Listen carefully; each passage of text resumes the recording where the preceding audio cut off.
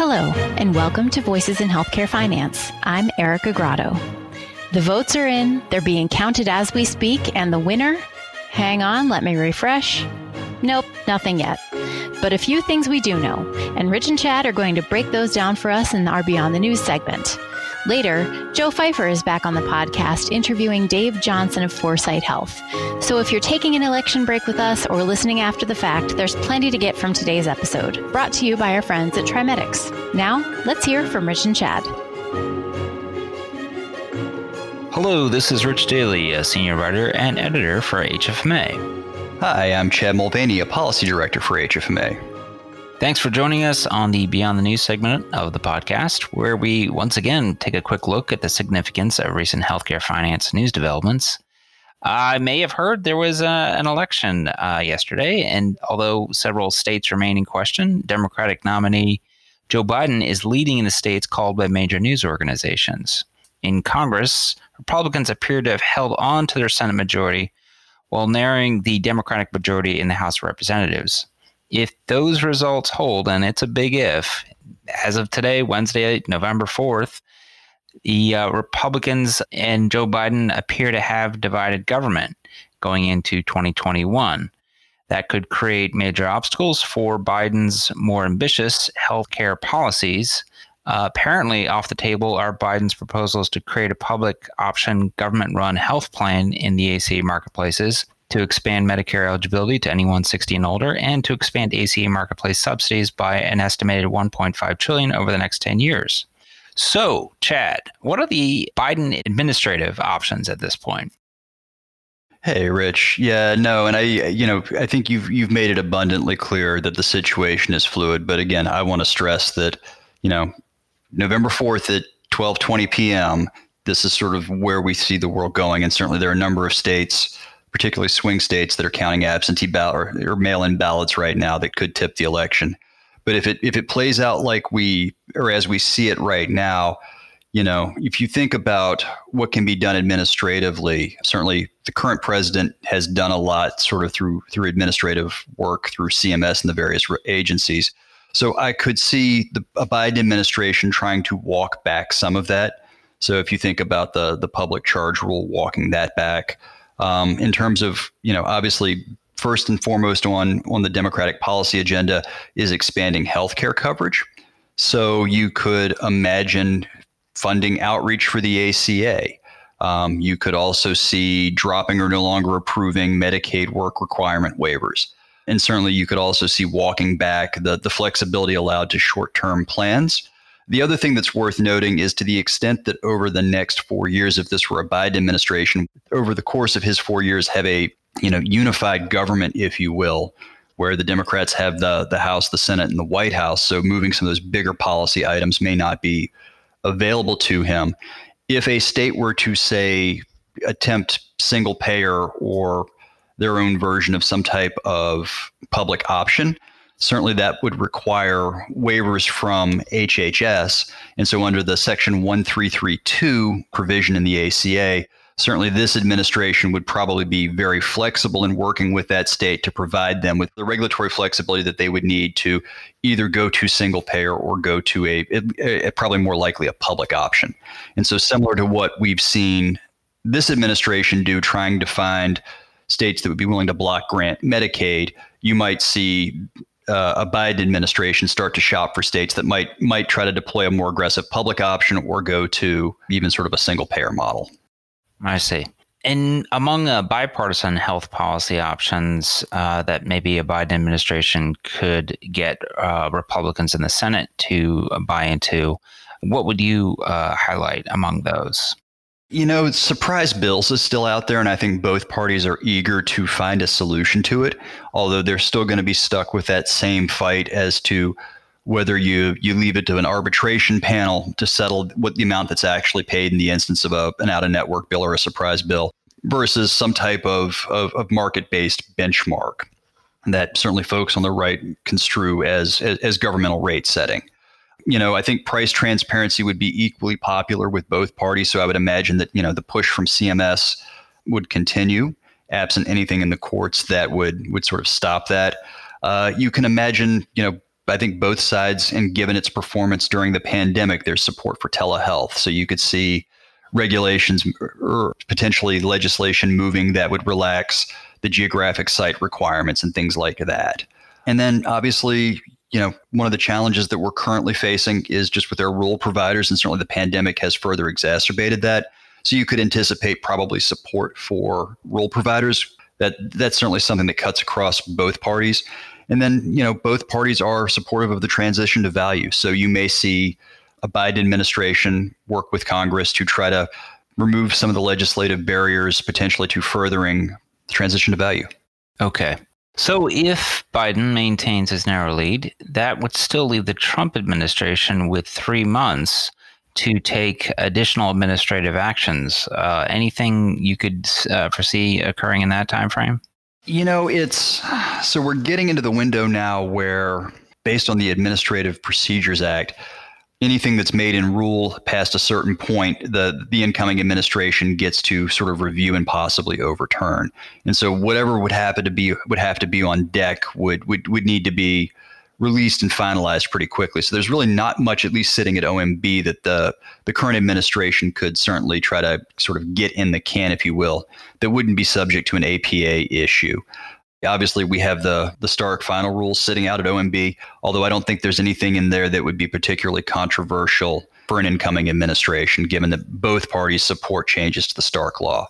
Certainly, there's a proposed rule that's been hanging out there for at least a year now on the international pricing model that would index Part B drugs to some international benchmark. Certainly you could imagine that maybe they would get that proposed rule out. But again, I don't know if that would be controversial enough that a Biden administration would want to walk it back. Well, thank you very much for the Election Day post-1 insights, Chad. And we will hopefully keep everybody up to speed going forward as these results finalize and we have a better picture going into 2021. Sounds good, Rich. And certainly always enjoy the conversation. My guess is we'll be talking about this a few more times on the podcast before it's all said and done. Yeah. And of course, our listeners can keep up with the latest health policy developments on our news page, and that's at hfma.org/news. Thanks for listening. This episode was sponsored by TriMetX. As the largest independent technology-enabled clinical asset management company in the United States, TriMetX provides strategic planning and management of clinical assets to drive operational cost savings, free up capital for new strategic initiatives, and deliver improved risk management and cyber protection. Learn how TriMetX is driving results at trimetix.com/results. It's been a few months since HFMA President and CEO Joe Fifer has been on our podcast, but today he's back with a great conversation with Dave Johnson, the CEO of Foresight Health and a member of HFMA's Healthcare Leadership Council. Today, Dave and Joe are talking about COVID-19 from a market perspective. Enjoy the conversation. Just looking at this whole pandemic environment from a different perspective, the road to value has been a long and complicated one, and boy, we have a long way to go. But the pandemic seems to be changing the way the industry looks at value-based arrangements. At least that's my perception. In an August article, however, you said hospitals' collective response to COVID-19, driven by practical necessity and financial survival, may accelerate the shift to value-based care delivery. And I was wondering what led you to say that, or how so? Well, let me first provide a little bit of context, and then I'll get to the specific question. I tend to think of healthcare as a very mature industry from a services perspective, but immature from an organizational perspective. So what do I mean by that? I would say roughly 75-80% of healthcare services, we know what to do. People come in, they present, and we know what to do. So relatively mature from that perspective. In most industries, when they mature, they decentralize to be closer to customers, to offer lower price points, really recognizing that the services have become commodity-like. So healthcare is certainly doing some of that when you think of urgent care and some of the ambulatory, so on, home care. But by and large, it's still immature, I think, from an organizational perspective, in that the dominant delivery vehicle is a high-cost, centralized, hospital network. So the struggle has always been, how do you take this immature industry from governance perspective and have it align with its operating reality, which is a mature service business. So COVID comes along and suddenly elective surgeries are shut down and hospitals are bleeding red ink.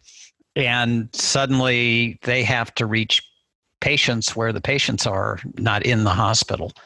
So that opened up the whole telemedicine movement. And, particularly in sort of April and May, we probably saw 3 to 5 years of progress in telemedicine in 3 weeks as, companies, healthcare systems really trained their doctors quickly, figured out what Zoom was all about and got out. And I think have fundamentally changed some of the supply-demand dynamics, particularly for routine care. And the government was supportive in that, and it made payment for a virtual visit equivalent to an in-person visit. It allowed people to cross state lines, practice top of license, all of which I think were very practical pro-market regulatory steps. And the more enlightened companies will see that and see that customers like that service, and I think will migrate in that way. So that's what I was talking about. So it was the force of not being able to treat patients in hospitals and then having to, necessity as mother invention, had to take advantage of these already well-established business practices, and they have. Now, I will say, though, I'm a little bit concerned because video visits have started to decline, and I worry that the industry's backsliding a little bit, that they're kind of going back to the old in-person doctor visit when it's not necessary. And I think those that sort of fall victim to that backsliding will lose some market relevance with consumers. Yeah. So to a couple of points on that, what I'm hearing is that the pendulum swung way, to like 90, 95, almost 100%. And nobody ever really anticipated that was sustainable at that level. Right. Pendulum has swung back. We don't know what that midpoint is, but what I'm hearing from people is it's not going to go back to the way it was. There will be, whether it's 25, 30, 40, whatever percent will continue. The other thing I would say is that it's not just care delivery that changed, but interesting to our listeners, it's many of the revenue cycle processes changed as well. So, the whole registration process, no more waiting rooms. Of course, we've seen pictures of, you could check in in your car. And I myself had services, and you wait in your car till they call you in, which was great in the summer months. In Michigan, it might be a little chilly in the winter months, but developing more consumer-friendly processes went hand in hand with that. So, and you're right, it did flip overnight. It was crazy how quickly so many of those things, were put in play.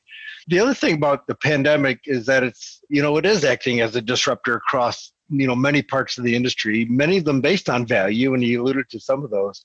So going forward, what are some ways, in your opinion, that healthcare organizations should be rethinking their strategies, not just short term to get through the pandemic, but into the future, assuming that much of this is going to stick? I wrote a piece with Scott Latimer from Gensler. He runs their global health practice, really, really thoughtful guy.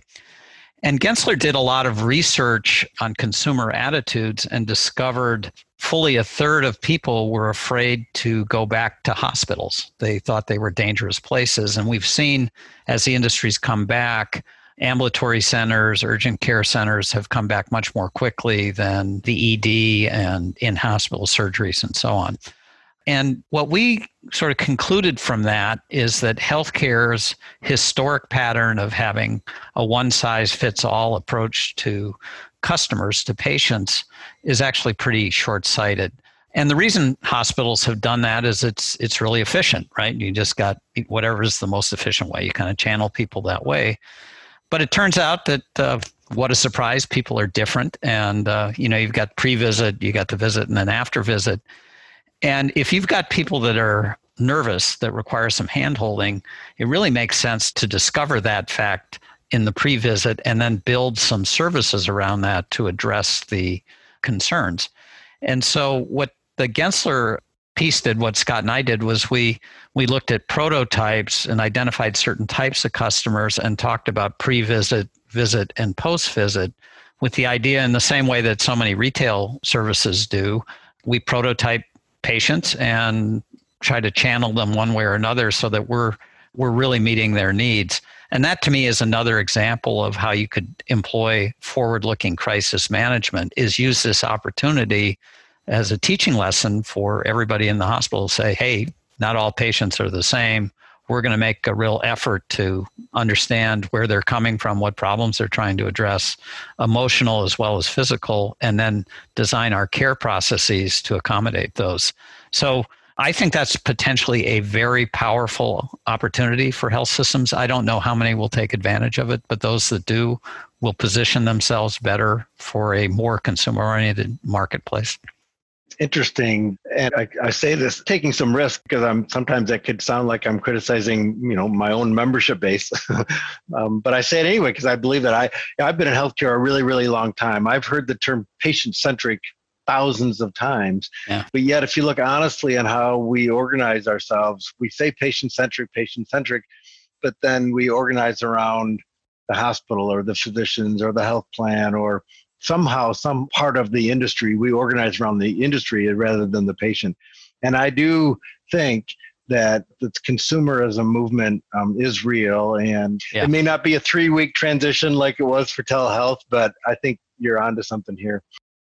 If you'd like to hear more about Johnson's thoughts on this topic, check the show notes for 2 articles he co-authored titled The Future of Hospitals in Post-COVID America.